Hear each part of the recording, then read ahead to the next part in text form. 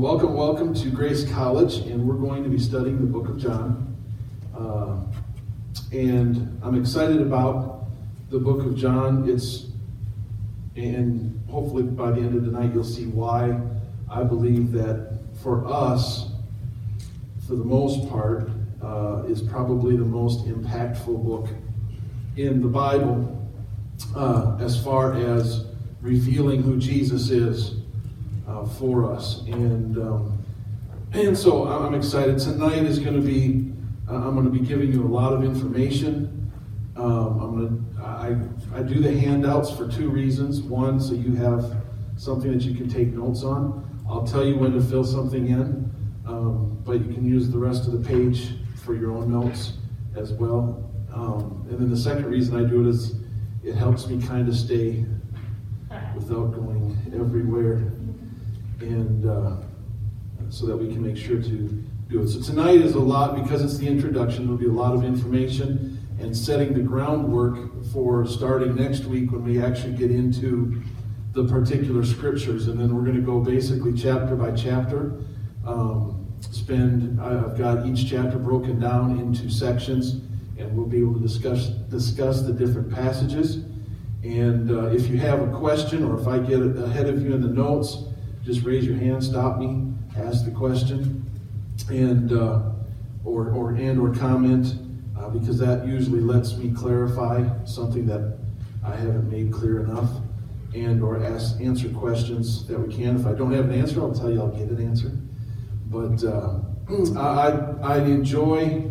This was my favorite seminary class, and I went to school for biblical studies, so all of my classes were actually studying each book instead of, they have, like in seminary, you got ministry and ministry of divinity and things of that nature. I did the biblical studies so that I could go each book by book, and this was always my favorite. And so we're going to just get right into it. Point number one in your notes, the Gospel of John. Something's going on.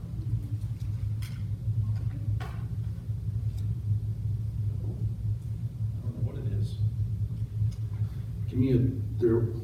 Kick back in, didn't it? Uh-oh. Hope there's not a short in this. We'll just keep going. I'm trying to record it as well, and it's got to hear it back there. So, point number one, the Gospel of John is known as the Gospel of the Eagle's Eye. The Gospel of the Eagle's Eye. And unfortunately, through tradition, we've been given the fact that there are four Gospels in the New Testament. And really there is. It's Matthew, Mark, Luke, and John. But there is what is known as the Synoptic Gospels and the fourth Gospel.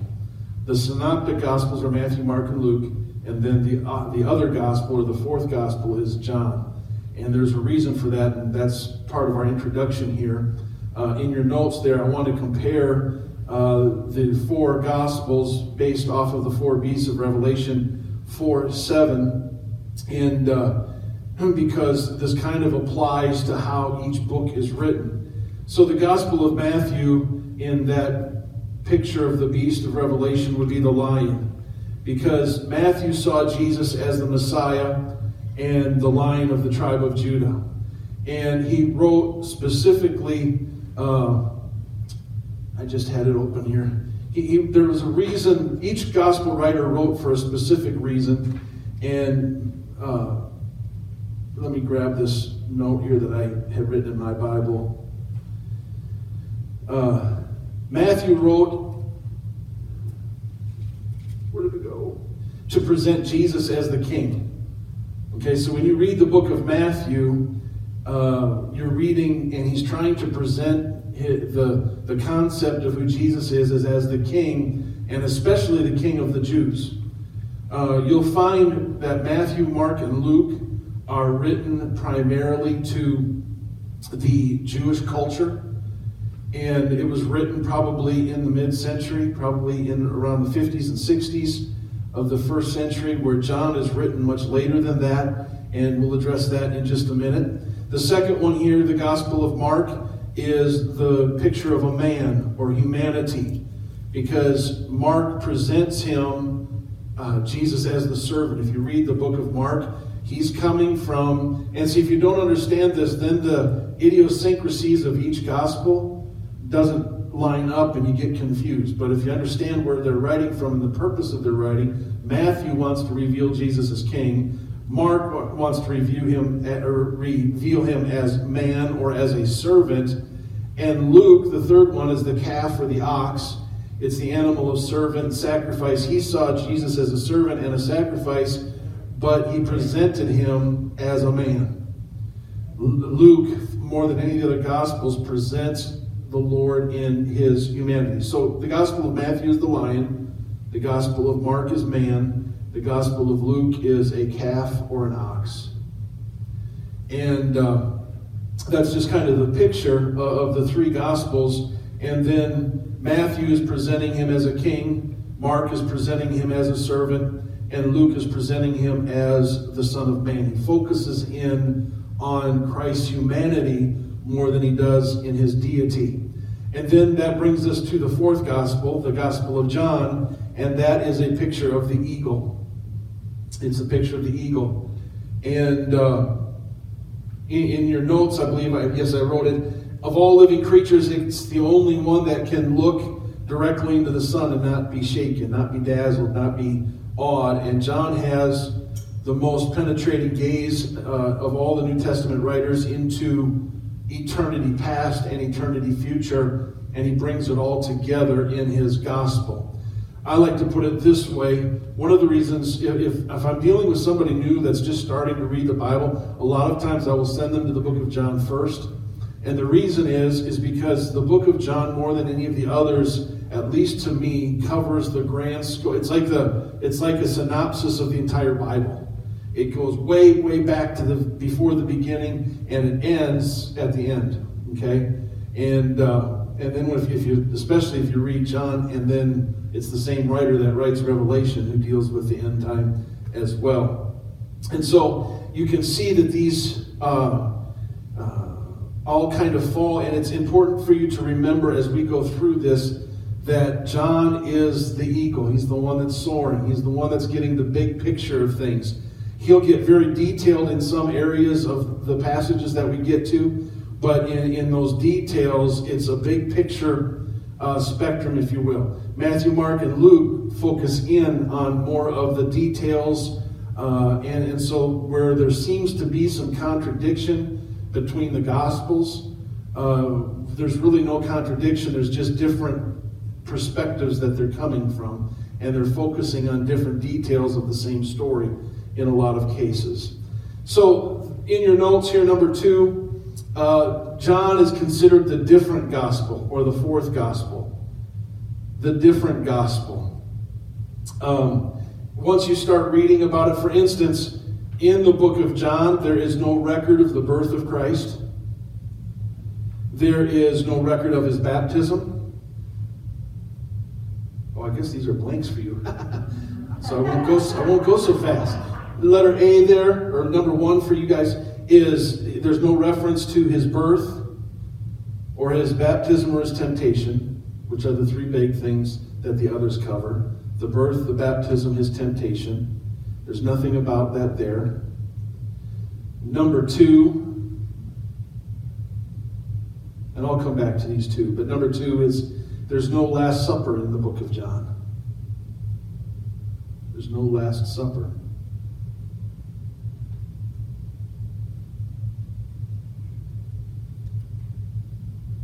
So there's no, in your line 1 is the birth, the baptism, and the temptation. Line 2 is the Last Supper. Line 3 there is Gethsemane. You think about this. This is a book that doesn't deal with some of the biggest issues, and I'm going to explain why in just a minute. Hopefully. And then there is no mention in the scripture of any deliverance of the demon-possessed, like there is in the other Gospels, the Synoptic Gospels. And then also, there is no parables in the book of John. Matthew, Mark, Luke are full of parables. There are no parables in John. So John doesn't use the birth, the baptism, the temptation, the Last Supper. He doesn't even mention the ascension on top of that. Gethsemane, deliverance of the demon-possessed, or parables. Now, let me ask you this. Does anybody know why he doesn't reference any of those?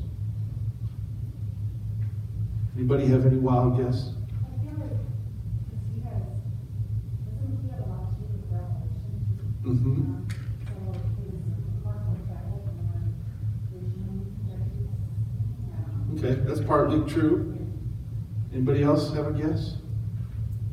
Well, more detail to the story. This is what happened. Mm-hmm. He didn't go off on tangents on the other important issues, but he was going day.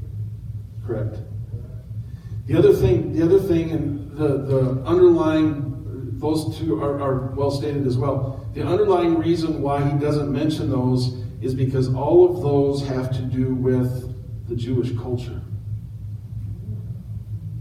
To a Greek thinker, the birth of Christ meant nothing. To a Greek thinker, the baptism of Christ didn't mean anything. Okay? The temptation of Christ didn't mean anything. Gethsemane didn't mean anything to a Greek thinker.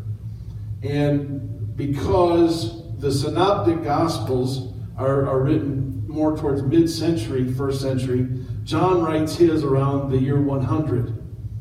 And he's looking back, and we're going to get into it a little bit here in just a little bit, in a couple of minutes. But John is looking back, and he's already dealing with a church that is almost all Greek thinkers. So can you say that again? John doesn't mention it because he didn't want to just address He wasn't addressing the Jewish culture. Jewish culture. All of these were Jewish in culture. So when you talk to the Jew about the birth, Bethlehem, Bethsaida in the Old Testament, when you talk about that, triggers something in a Jew. So Matthew, Mark, and Luke are primarily writing to the Jewish culture because it's only a couple of decades at the most since the time of Christ, and they're still trying to reach the Jewish culture. Where John has stepped back again like an eagle, and he's getting the grand scope of humanity. And it's probably the reason why a lot of us, unless we're raised in a church, the book of John means the most, or can speak to us the most, because we're not familiar with the Jewish culture. Now, somebody that's raised as a Jewish boy or girl, they're going to know all of the feasts. Okay? I still don't remember all of the feasts. And I've studied them. I don't even know the Jewish calendar unless I actually look it up as to what month is which, okay? But a Jew would know that. Okay, so when Matthew, Mark, and Luke are writing, they're writing to a Jewish culture to reveal Christ to a Jewish culture. John is writing to both a Jewish culture and a Greek culture, much more the Greek culture, or the Gentile culture, if you will, than he is. And so he takes a different approach to present Christ. Okay? And so when you read the book of John, it's one of the reasons why maybe we like it the most, is because it's presenting God, if you will, Christ, in a Gentile fashion. And he's speaking to the Gentile more than the Jew. Okay? So that's the reason why I believe that John doesn't have these things mentioned in his book, and that we're not going to study the birth of Christ, and we won't be studying the baptism of Christ and different things of that nature. We're going to be dealing with a bigger, broader scope and a different perspective in how to see that. So there are even different facts in the life and ministry of Jesus, and I'm just going to give you these, and you can just be aware of it. Number one there, John has a different account of the beginning of the ministry of Jesus. Okay, John, the other Gospels, the Synoptic Gospels, really don't pick Jesus up until after John the Baptist's ministry has already started even to come to a conclusion. And, you can see right in the beginning chapters, after the story of the birth of Christ, it goes right into John the Baptist oftentimes. And so they're catching John the Baptist's ministry at the tail end, and then that ushers in where John tends to go before John the Baptist's ministry and starts earlier than that, and then brings it out. And so there can be some differences of the beginning of the ministry. Number 2 there, John has a different account of the scene of the ministry of Jesus. Almost all of John's records deals with Jesus in Jerusalem and Judea, where the other 3 gospel writers focus mostly on Galilee.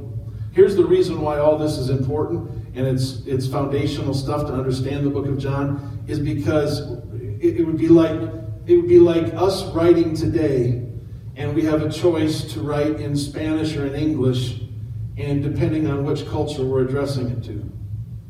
Okay, because each culture has a different philosophy and a different understanding. And so these 3 are writing it in the scene of, because Galilee means the most to the Jew, because that's where all of their trade was. That's where they owned all the business, the Sea of Galilee.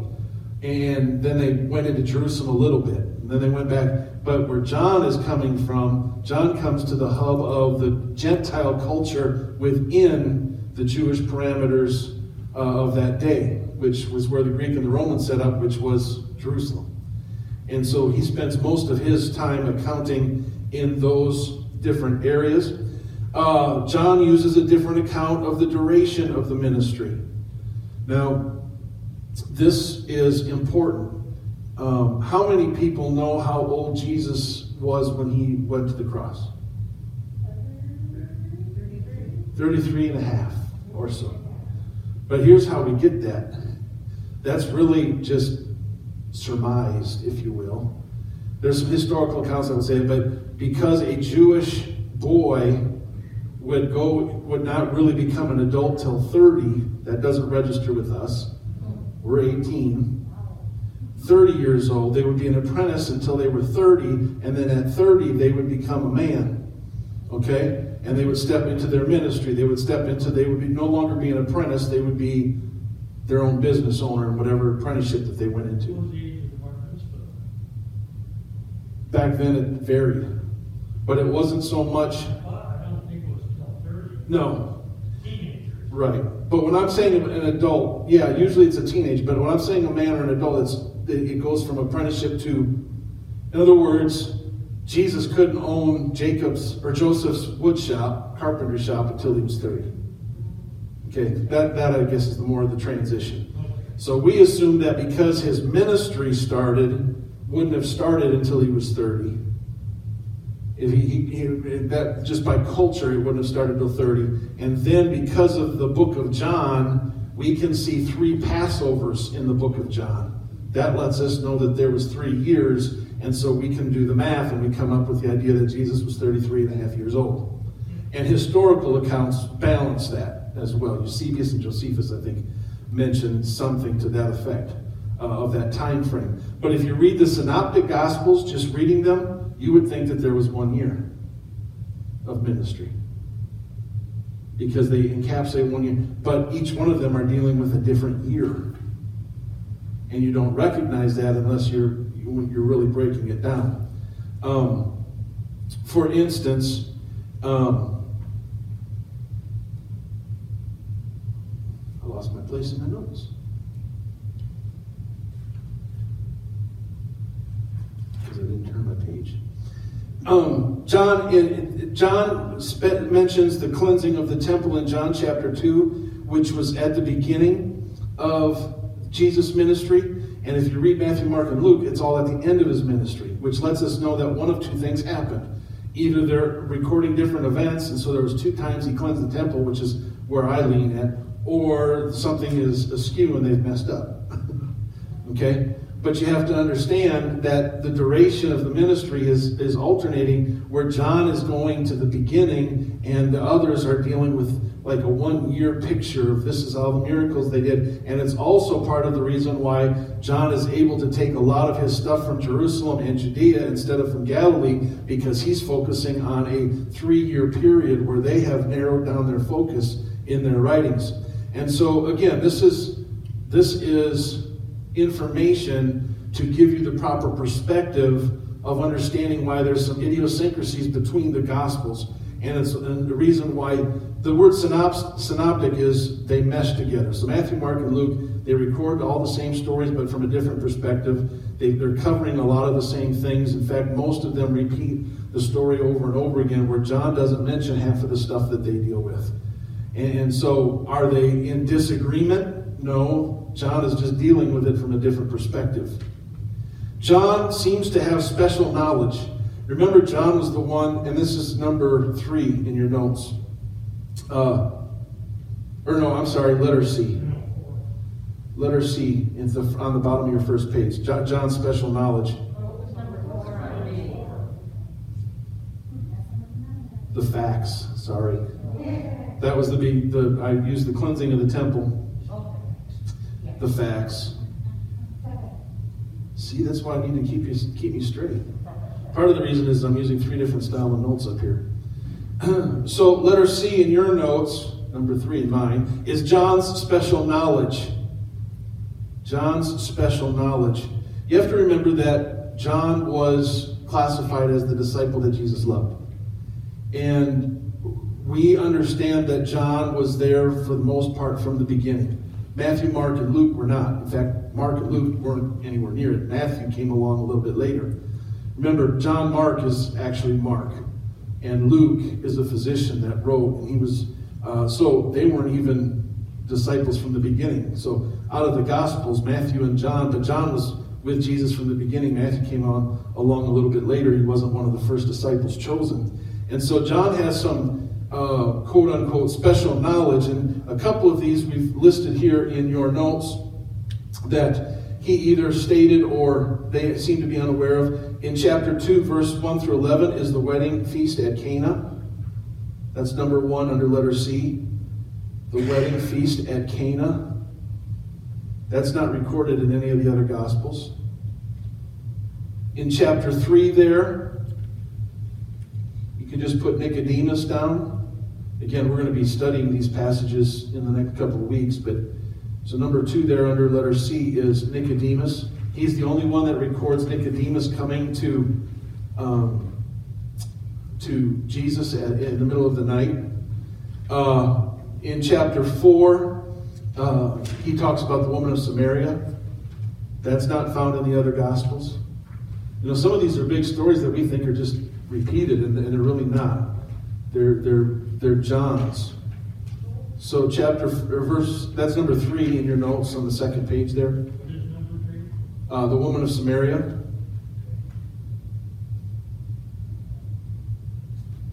What's that?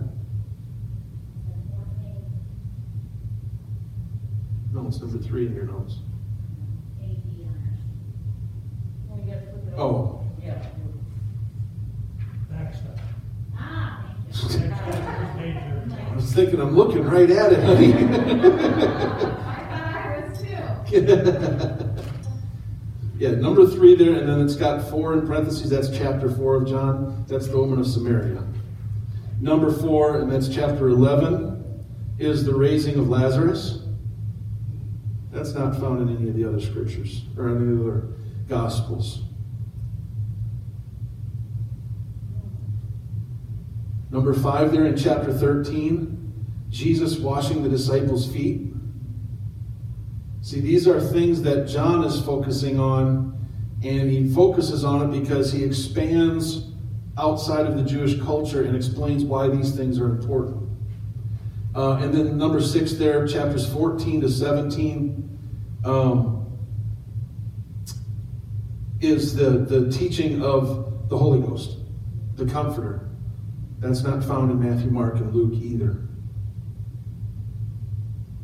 So it was Cana of Galilee, the wedding feast, the coming of Nicodemus to Jesus, the woman of Samaria, the raising of Lazarus, the washing of the disciples' feet, and the teaching of the Holy Ghost, or the Comforter. Those are what we would classify as huge things. And those of us that are Gentiles, that come from, when I talk Gentile and Greek, I'm using those terms interchangeably. I know it's not totally interchangeable, but for our purposes, it's going to be. And so, we hear preaching all the time on these.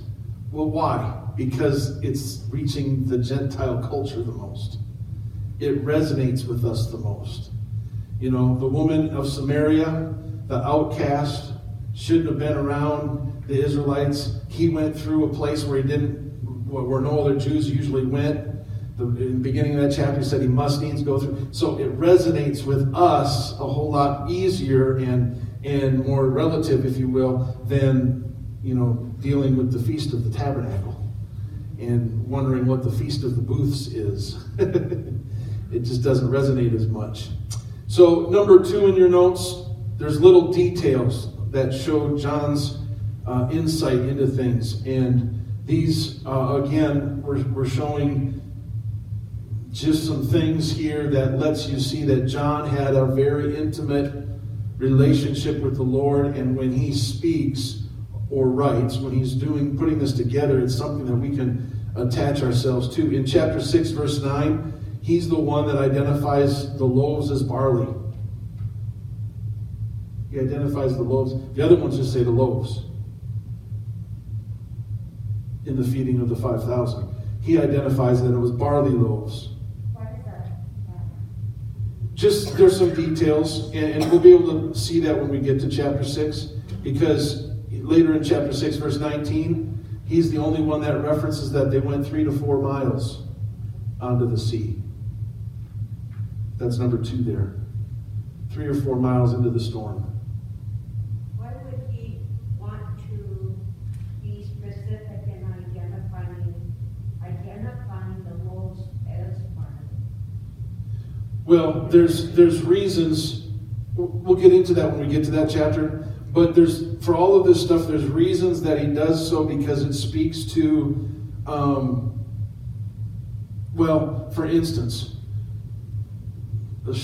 instance, when Jesus gets accused, or his disciples get accused for picking corn on the Sabbath, okay, that doesn't register with a Greek individual because the Sabbath is meaningless to a Greek. Okay, so Jesus confronts the Jewish culture in that setting, but a Greek is going to look at it and say, okay, why is that so important?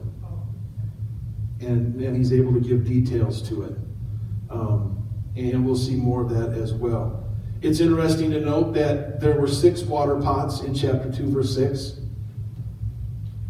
In other words, these aren't just generalities. He's very specific about some things in telling the story to reveal Jesus to a culture that does not know him or have any concept of who Jesus is. It's interesting to note in John 19 that we know that there were 4 soldiers gambling for his robe. Now it's referred to another one, but it goes down to why is it the 4? Because the Roman culture and the Greek culture was attached to the Roman culture because they fought each other all the time. So it ended up being interspersed. There was reasons when there's 4 soldiers there, they knew which 4 soldiers would have been at the foot of the cross, gambling for the garments. The Jew could care less. It was just another Roman soldier. Okay. Letter E, he knew the exact weight of the spices. John 19, he knew the exact weight of the spices for the burial of Christ.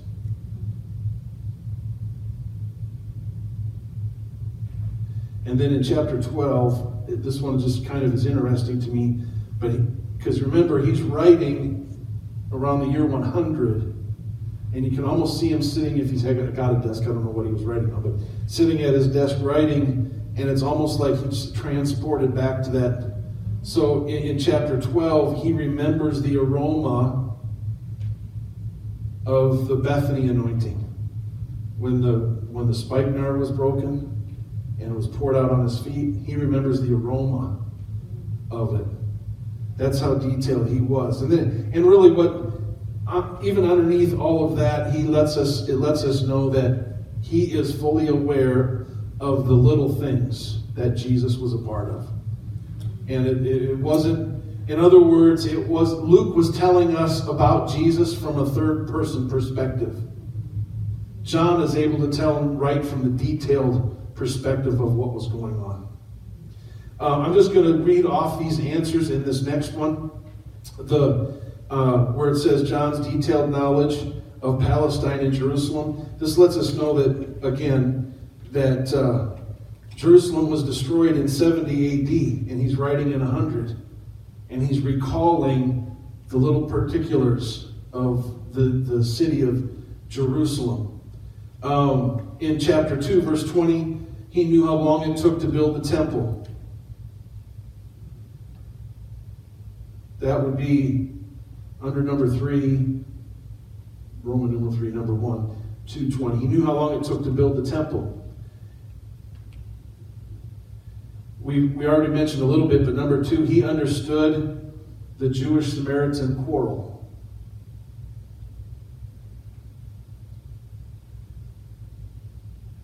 What was that last word?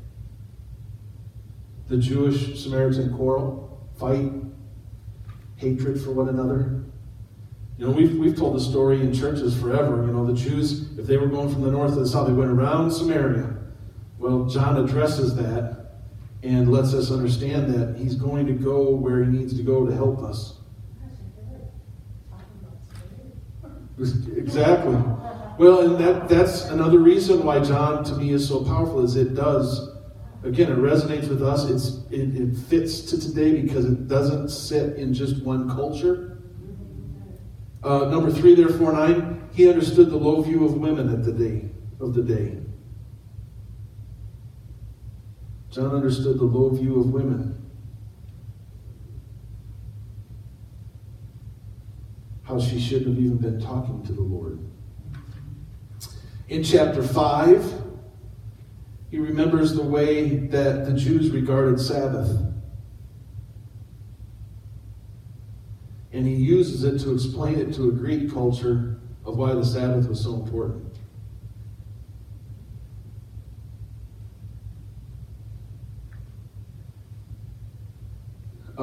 Number 5, in chapter 1 and chapter 12, he knows the distinction between the Bethanies. There's 2 cities of Bethany. And he recognizes the 2 different aspects of it.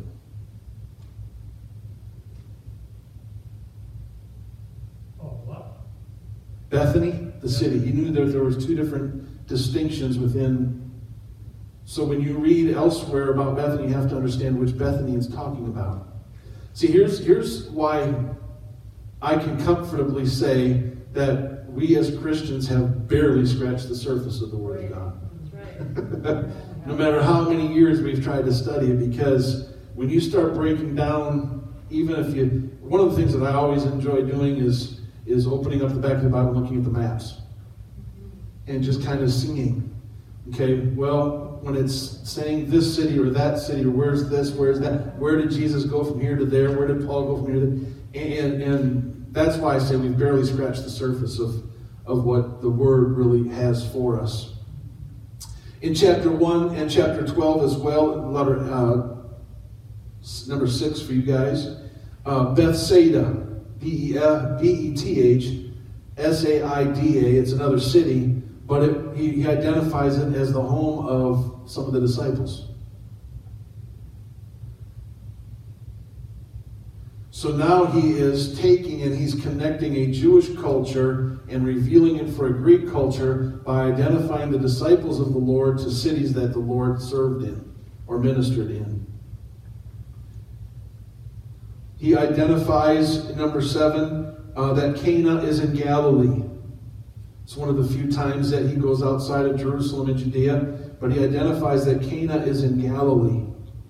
Again, these are just some detailed knowledge that he understands the area and within the area, the culture and the topography of which he was at. In chapter 4, verse 5, he understands that Sychar, Sychar, is near Shechem. Shechem. Sychar is near Shechem. Shechem.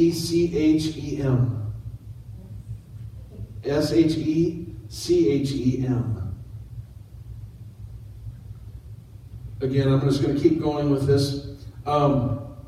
Chapter 5, just put the sheep gate and the pool near it. The pool. He understood where the sheep gate and the pool were. And in those days, the different theories about getting into the pool, he understood that the sheep gate was right close to the pool. And there's a connection that he makes that we'll deal with when we get to chapter 5. In chapter 9, he understands the pool of Siloam. These are all, if you read the Synoptic Gospels, they don't get into the details of the topography of where it's at as much. Pool of Siloam, Siloam. And again, tonight's the foundation, so we're going to go back and we'll end up revisiting all of these when we get into the actual passages. Chapter 10, he identifies Solomon's porch, which is really interesting because now he's pulling way back from the Old Testament, bringing it to that day, and then identifying it to the Greek. Solomon's porch. In chapter 18, verse 1, he identifies the brook Kidron. Kidron. Kidron.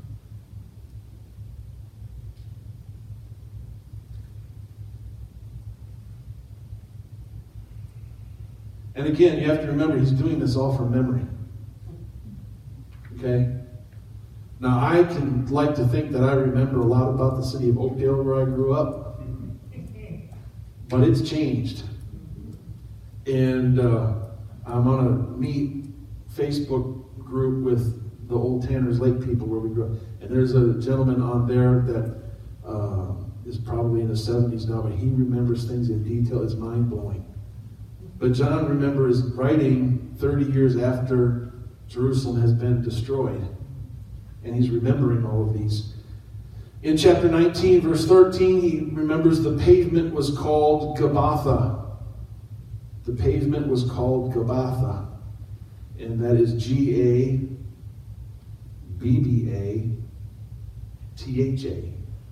There's some notes right back there, Kim. The pavement called Gabbatha. And then the last one there, he identifies Golgotha as a skull. The other ones don't do that. Which doesn't mean all that much except for the fact that a Greek person can look to a hill outside of Jerusalem that looks like a skull 70 years after Christ died there and equate the two. Okay? So now we'll get into letter D on your notes. Letter D, the circumstances in which John wrote. And we're going to spend a little bit of time in this tonight now, because now we're getting into, again, the Greek culture, which we've talked about a little bit, but I want to spend a little bit of time on this. John is writing in Ephesus, which is not a Jewish city, around 100 AD. And by that time, there's two special features here that under letter D. The first, number one, Christianity had gone into the Gentile world. That first one is Gentile. It's kind of what we've been talking a little bit here tonight. It's gone into the Gentile. And so Christianity could no longer be explained from a Jewish background.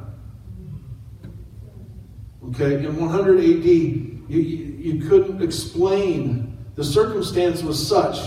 And see, let me bring it to modern day thinking. How many have ever heard, I know some of you have, of what an apostolic church is? Okay? Carrie said it right. She kind of went like this. Can I tell you, I went to Apostolic Bible Church. That's what I grew up in. And I would tell my friends, well, I go to apostolic. Well, what's apostolic? And they could never say apostolic. It was apostolic, but they couldn't say it. And then if I change it from an apostolic church to a Pentecostal church, then I really messed them up. Because they had no background in what an apostolic or a Pentecostal church was. Until I explained to them, well, we get Pentecostal church from the Feast of Pentecost, which happened in Acts, and we believe that that's where the church was born, so we become a Pentecostal church. And then when I say we're an apostolic church, it means that we're built on the basic tenets of the apostles of the New Testament, and that is what is an apostolic church. But to somebody that doesn't know what the book of Acts is, it is meaningless to tell you that you went to an apostolic church or a Pentecostal church. And so I learned at a young age that I needed to explain what I was to my friends in a different fashion. And so that's what John is doing. He's realizing, you know, when they were preaching in 40 and 50 and 60 AD, they were preaching mostly to Jews. It was the big, if you read Acts chapter 10, this was the big brouhaha, is that God was trying to get Simon Peter to cross over into the Gentile world, and Simon Peter didn't have a clue on how to present it. It took Paul, who was a Roman citizen, so he was a Jew, but he was a Roman citizen, so he had understood the Greek and the Gentile culture. It took him to come in and explain it to them. Well, John now is in 100. See, Paul lived before 100. John's writing after all these guys. John was the last disciple. And he's writing and he's realizing that what Simon Peter didn't realize in Acts 10, he's realizing now Christianity can't be explained in Jewish paradigms only, because then it's only reaching to the Jew. I've got to come up with a way to explain Christianity to the Greek culture or the Gentile thinking culture. That's why Jesus came. Exactly. He came to cross over the cultures. So number one there that I want you to see, under Christianity gone into a Gentile world, they had become,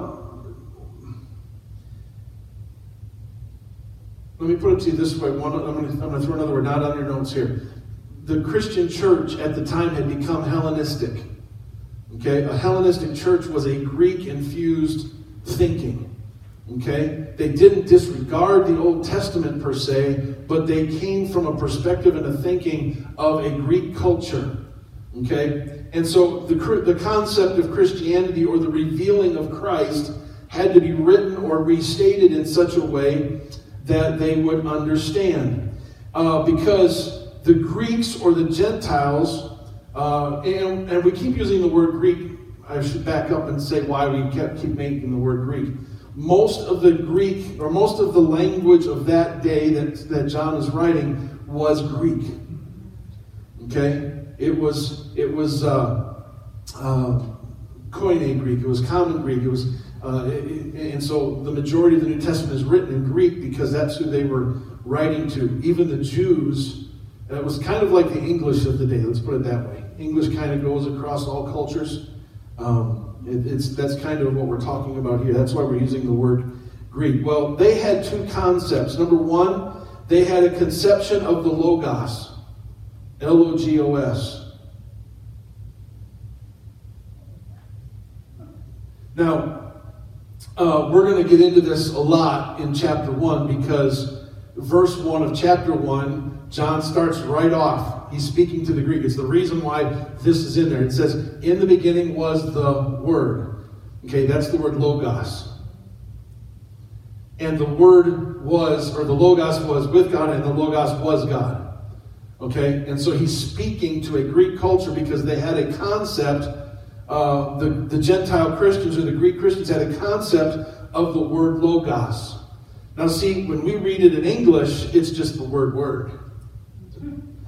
Okay? But to a Greek reading it, and it says Logos, the Greek understand that there's actually two components to the word Logos. One is word, a word that's given, and the other one is reason, or plan, or blueprint, if you will, that is expressed by the word. So, just for weak comparison, you could say, in the beginning was the reason. And the reason was with God, and the reason was God. Okay? The Greek would have read it that way. Okay? So when it's translated to the Word, and we'll get into all this in chapter 1, but you can see they had a concept of the Logos. Now, the Jew was entirely familiar with the Word of God. Okay? Genesis 1:3. Then when, God said, let there be light, and there was light. They understood the power of the Word, but the Greek was entirely familiar with the thought or the reason or the planning or the design, if you will. And so he looked at the world and he saw this magnificent and dependable order. That night and day came with unfailing regularity. The sun came up and the sun went down, and the year kept its seasons, and the stars and the planets moved in its path, and nature had her. And so their question wasn't what spoke it into existence. Their question was what produced it. You see the two differences? The Jew accepted the fact that the God of their forefathers was the one that spoke it into existence. The forefathers didn't mean anything to the Greeks. Their question, their curiosity was, who produced what I'm seeing? Who produced the design? Who made the blueprint of what's going on around me? And so John takes this, and the Greek began to understand that it was the Logos, or the mind of God, that was responsible for this majestic order of the world. And so John takes that and grabs a hold of that and declares to them, in the beginning was the Logos, the reason, the plan, the design, the purpose. And not only was it in the beginning, it was with God, and it was God. Brilliant.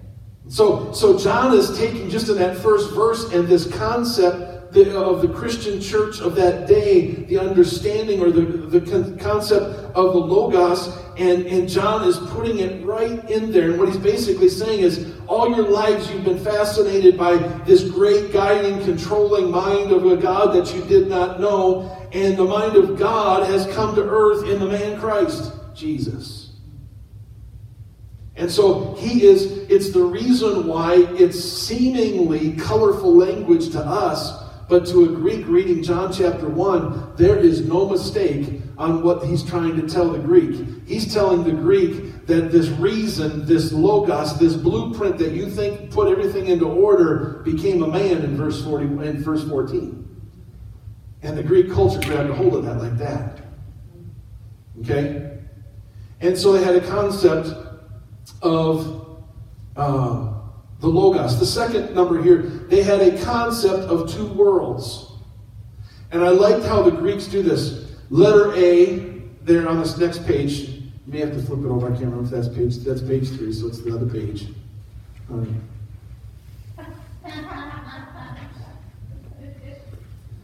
They had a concept of two worlds. In fact, Plato, if you've ever studied Greek philosophy, Plato was a big proponent of this. And in this concept, there was letter A there, the world in which we live was one of the two worlds. The world in which we lived was the first one. And it was a wonderful world in its way, but it was a world of shadows and copies and unrealities. Sounds like what we're living in right now, right? Uncertainties. Around every corner was an uncertainty. It was a shadow. There was dark places. There was places, and that was the world that we lived in. And so the Greeks understood that in their concept of two worlds, almost parallel worlds, if you will, in the way that they thought. And that was simply, one was the world in which we lived, and then the second one was the real world. And I love how they say that. The one in which we live, which was shadows and copies and uncertainties, and then there was the real world, is how they looked at it. And in the real world is where all the great realities and all of which our earthly things are only poor, pale copies. Everything that we have down here is just a minute example of what we're getting ready to have in the real world. Now see, when John is writing this and the Greeks understand this, he's getting to the place where he's getting his book, the whole Gospel of John is getting ready to tell them how to get to from their insignificant world in which they live, that's only shadows and copies, and get to the real world in which the Logos has created both. So, can you say the world in which we live is secular and the next one would be heaven or earth? Is that what you Yeah, you could do earth and heaven. They wouldn't have looked at it that way. said? But that's the principle is there. We today. Yes, we will today, absolutely. Yeah, and so, in fact, Plato systematically did this, and this is not in your notes here now, but he held that the unseen world, there was a pattern, perfect pattern for everything. And the things of this world were just copies of the real world. Let me put it to you in ways that I've used in preaching to this church. Everything that happens here is a reflection of what's already happening there. Everything that happens in this world is something that's already happening in the real world. And I love that concept, that that's the real world. We're not in the real world, we're getting ready to go to the real world. Okay? And so, the great problem for the Greek was then how to get this world of reality and how to get our shadows into eternal truths, how to get into the real world. And so Jesus declares that's what Jesus was getting ready to do.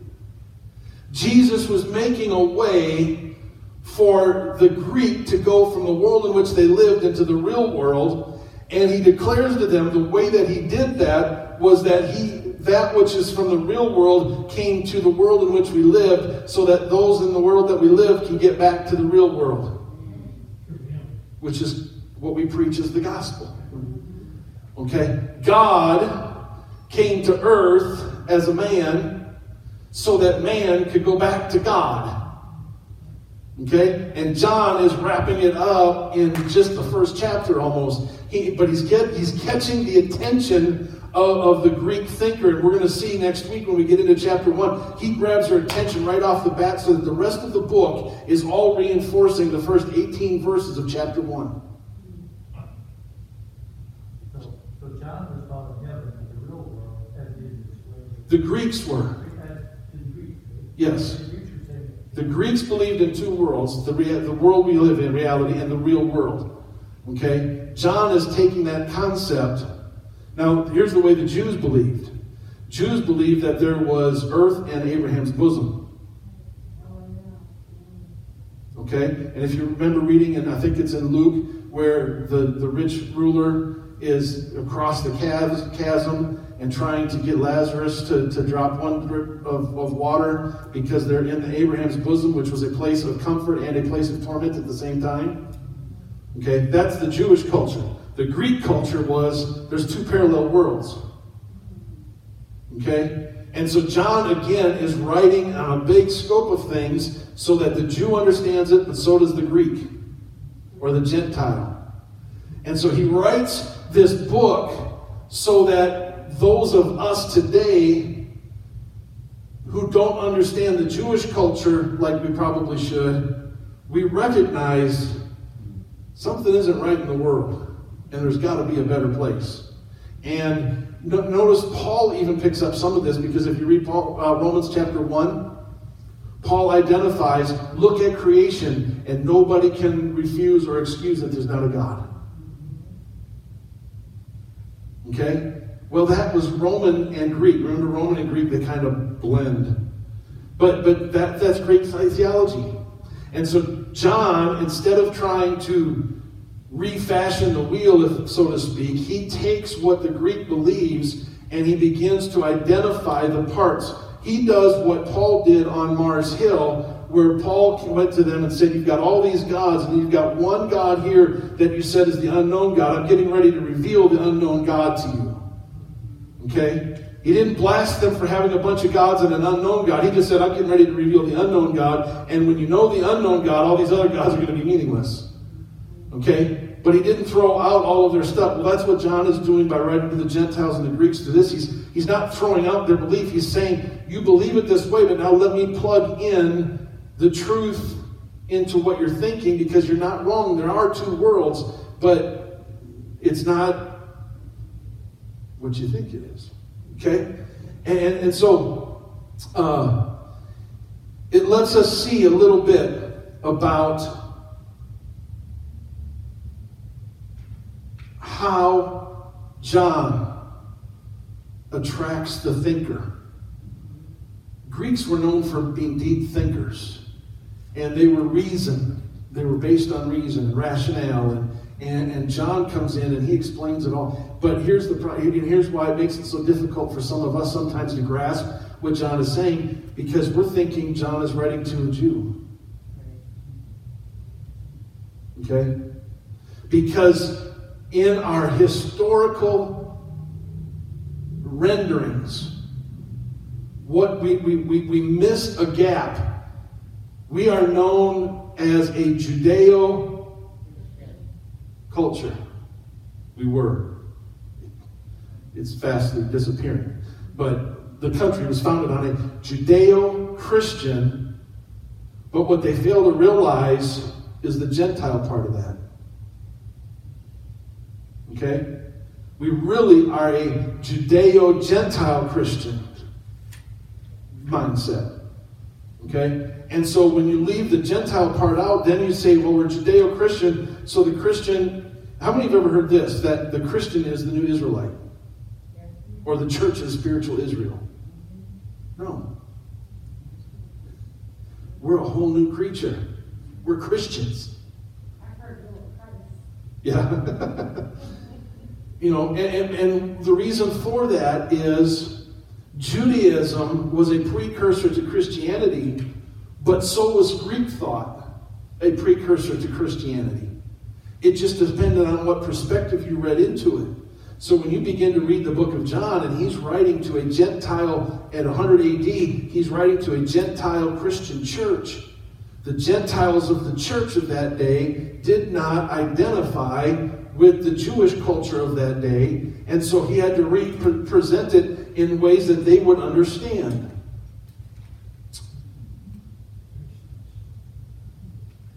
So the next thing I want to, number 2 there, is the rise of heresies.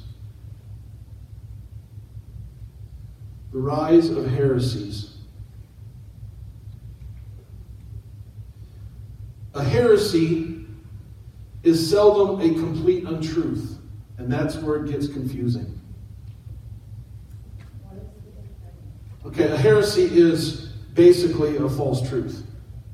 Okay, it's a lie, but it's not a total untruth. It usually results when one facet of a truth is unduly emphasized. Okay?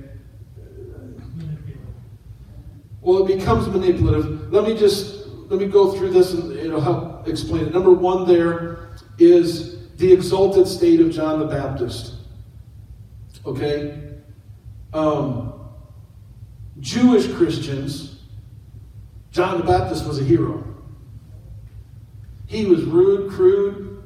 You know, he blasted the religious leaders. He blasted anybody that wasn't going to because remember what the Jews were looking for. The Jews were looking for the king to come in. Even the disciples at the end of Jesus' ministry in Acts chapter 1 says, well, are you now going to set up your kingdom? They totally missed what Jesus was doing because they were looking for a political kingdom, a political overthrow, a political rise again of the throne of the Old Testament Jews. And so they put an unduly exalted premise to John the Baptist. There was something that was appealing to the Jew because he didn't put up with anything. Okay? And so in fact, we understand later, because we read Acts chapter 19, that there had to be a sect, if you will, or a group of people that became John the Baptist's disciples. John 19. It was his disciples. Was John the Baptist a problem? Was he an evil? Was he not being truthful? No, he was being all of those, but what made it a heresy was they were putting him up on a pedestal. I'll be as bold as to say, and even though we're videoing, the Catholic Church has done the same with Mary. Mary was a handmaiden of the Lord. She was not divine.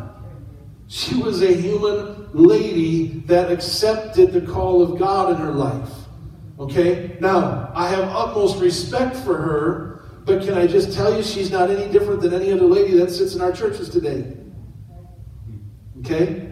What becomes heresy is when we elevate one or the other. We tend to do that in churches with some preachers. We elevate them more. They're just, listen, I'm just like you. I deal with the same things you deal with. I get upset at some of the same things you get upset with. You know, but we have to understand that when it becomes heresy is when we elevate or we put too much emphasis on even aspects of truth. Can I just tell you that's what the serpent did with Eve?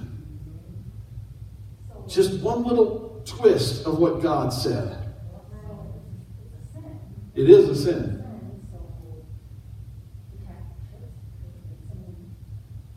In that regard, I believe so, yeah. Okay, so the exaltation or the exalted state of John the Baptist. Number 2, Gnosticism. Gnosticism.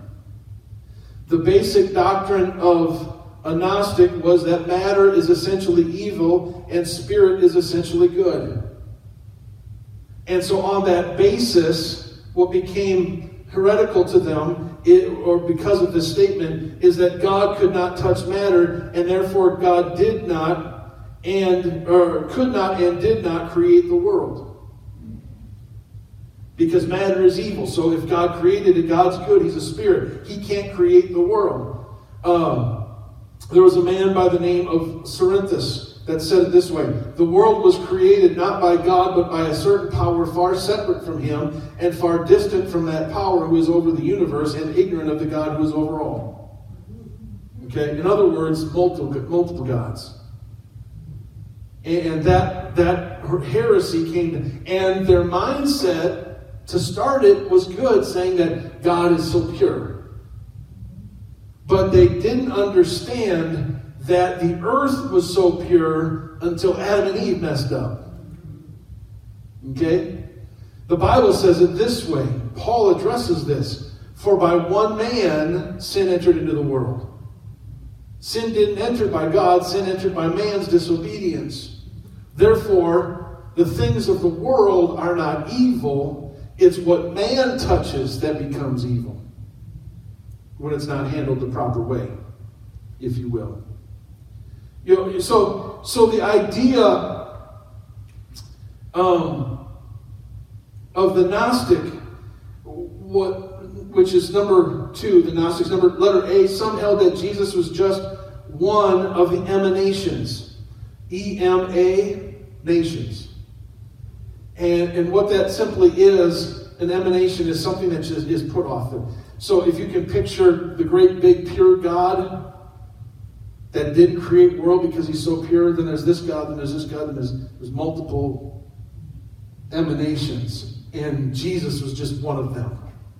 It was a heresy that was going on at the time that he was dealing with. That the emanation proceeded from God, but it wasn't God.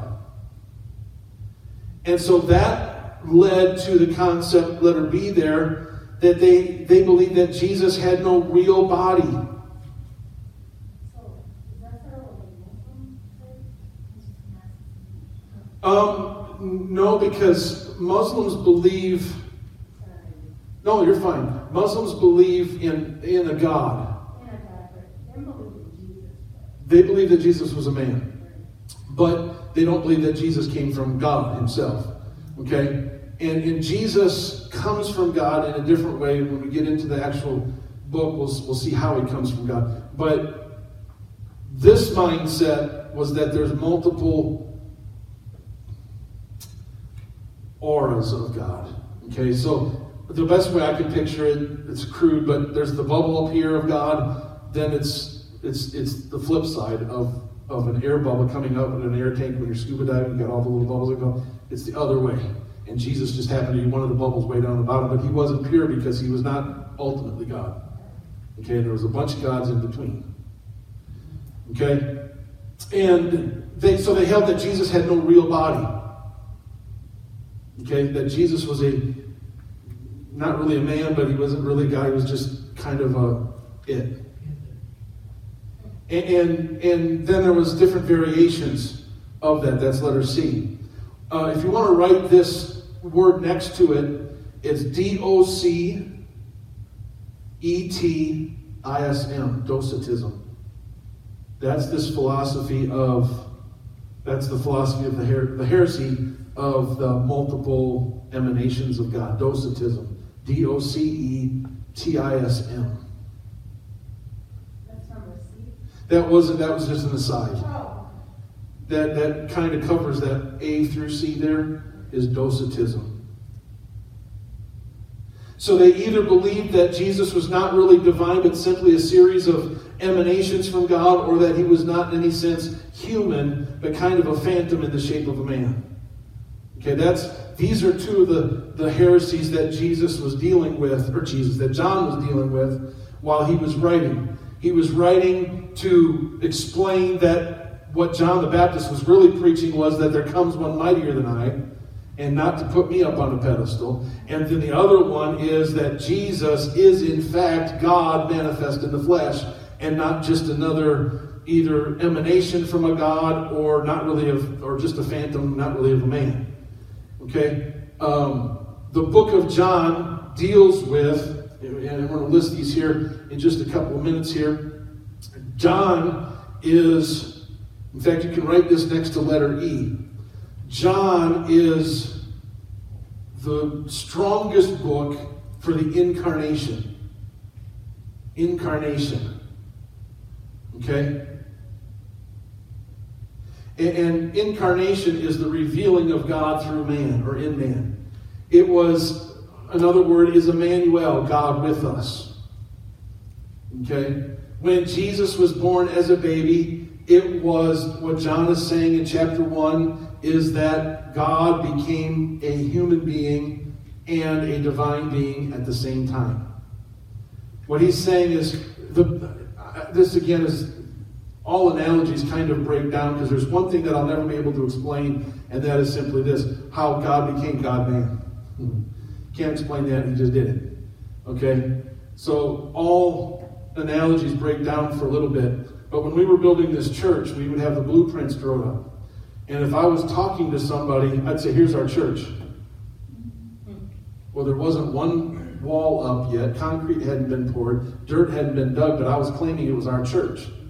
It was still in blueprint phase. Okay? John is identifying with the word logos, a blueprint or plan or reason. And when he says, in the beginning was the word, that God had it from the foundation of the world, the Bible says. He was slain from the foundation before time even began. Max Lucado writes it perfectly. He gives this whole story and writes out the whole gospel story. And then at the very end of his chapter, he said, then the author put down the pen and said, let there be light. He wrote the whole story and then created the story. Okay? And so the blueprint became the man. The blueprint was God becoming man. Okay? And so we said it was our church. Well, the blueprint was just the plan. It didn't come into existence. Now, here's the only difference, and this is where the analogy breaks down. That blueprint itself never became the church. Okay? Well, the Logos became the man. Okay? And we'll see that in John chapter 1. So, letter E, the humanity and the divinity of Jesus. This is the start of what he is identifying with and dealing with. Some held variations of that, of the Docetism. Variations of it. So what I'm going to do here now is and then we'll be done for the evening, is the humanity and the divinity of Jesus. Okay? And we're going to share with you some of the different scriptures that are there. So, the fact that John is out to correct both the Gnostic tendencies explains really what's paradoxical emphasis of his gospel. On the one hand, there is no gospel which so uncompromisingly explains or stresses that Jesus really was a man. Jesus was angry, and we're going to get into these. Let me just list these here. Chapter 2, verse 15, Jesus was angry at those at the temple. He got ticked off. That was in chapter 2, verse 15. He stresses his humanity in chapter 4, verse 6, in that he was physically tired by the well in Samaria.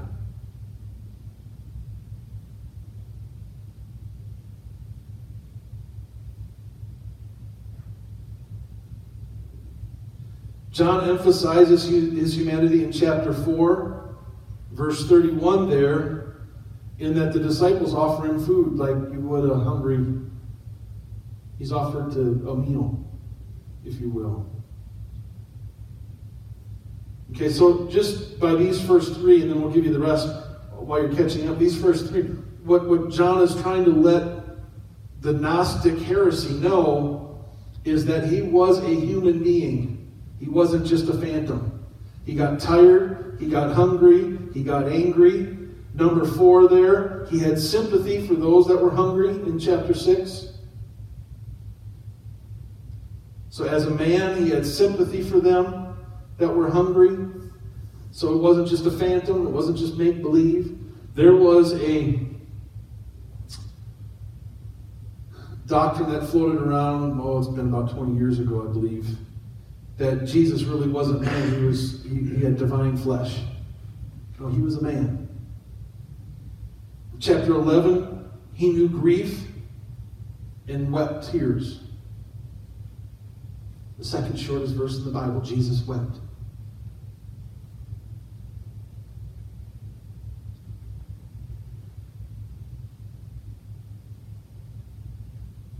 And then at John chapter 19, while he was hanging on the cross, he says, I thirst.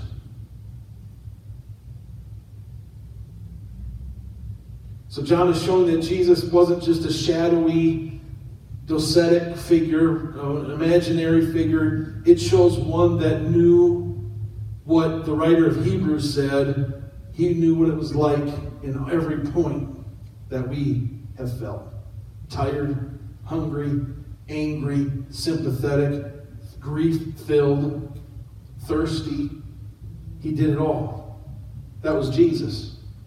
But then he also went on to reveal Jesus as divinity. The pre-existence of Christ. Now, here's what I want you to understand. Christ was the sent one. Okay? He was the Messiah. So when I say pre-existent Christ, pre-Bethlehem is what I'm talking about. Okay? Pre-birth, pre-becoming a man. Okay? Jesus said it this way in John 8:58, before Abraham, I am. Okay? Jesus declared who he was. He declared he was there before Abraham. Okay? So in divinity fashion. Now we're going to talk about some of this in days to come because there's ways that we understand things a little bit differently. But before Abraham, I am. Number 2, in chapter 17, he says, glory with the Father before the world was made. He had glory before the world was made. He could only have that at divinity because the baby wasn't born yet. Humanity hadn't come into existence yet as far as Jesus was concerned. And then in chapter 6, he speaks about coming down from heaven.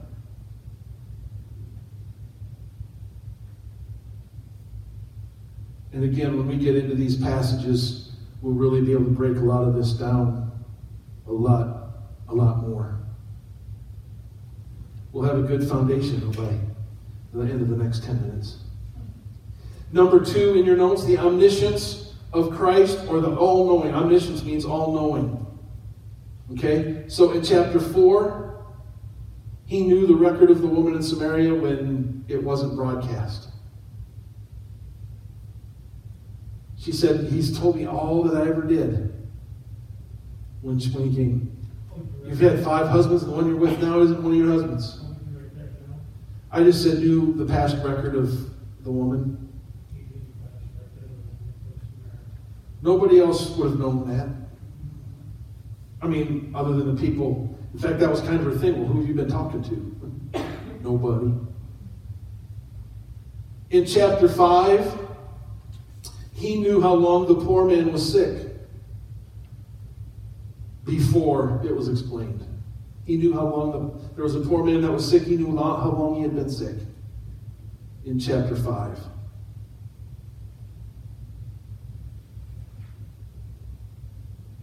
In chapter 6, before he even asked the question, he knew the answer to the question that he put to Philip. In other words, he knew the answer before the question.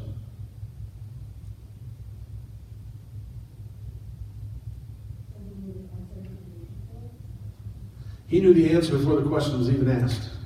And it's revealed that way in chapter 6. And then later in chapter 6 verse 61, he knows that Judas is the one that's going to betray him before Judas betrays him. That's number 4 there. And then number 5, he knew Lazarus died before anybody had told him in chapter 11. Only divinity can know those things beforehand.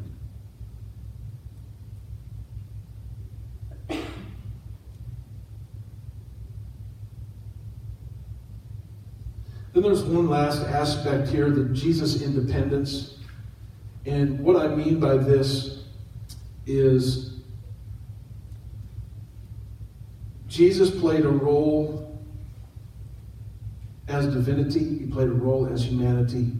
But he had his own mindset, which doesn't register with me because it's so unsafe for God to do so. God became a man. You have to remember that Jesus was made of 2 natures. Deity had overshadowed Mary, humanity. And so Jesus was both God and man, both deity and humanity, and he filled both roles. He could calm the seas, and he could decide when to do something. We know this, number 1, in John chapter 2. He deals with his mother. Mom wants him to do something. He said, my hour's not yet come. But then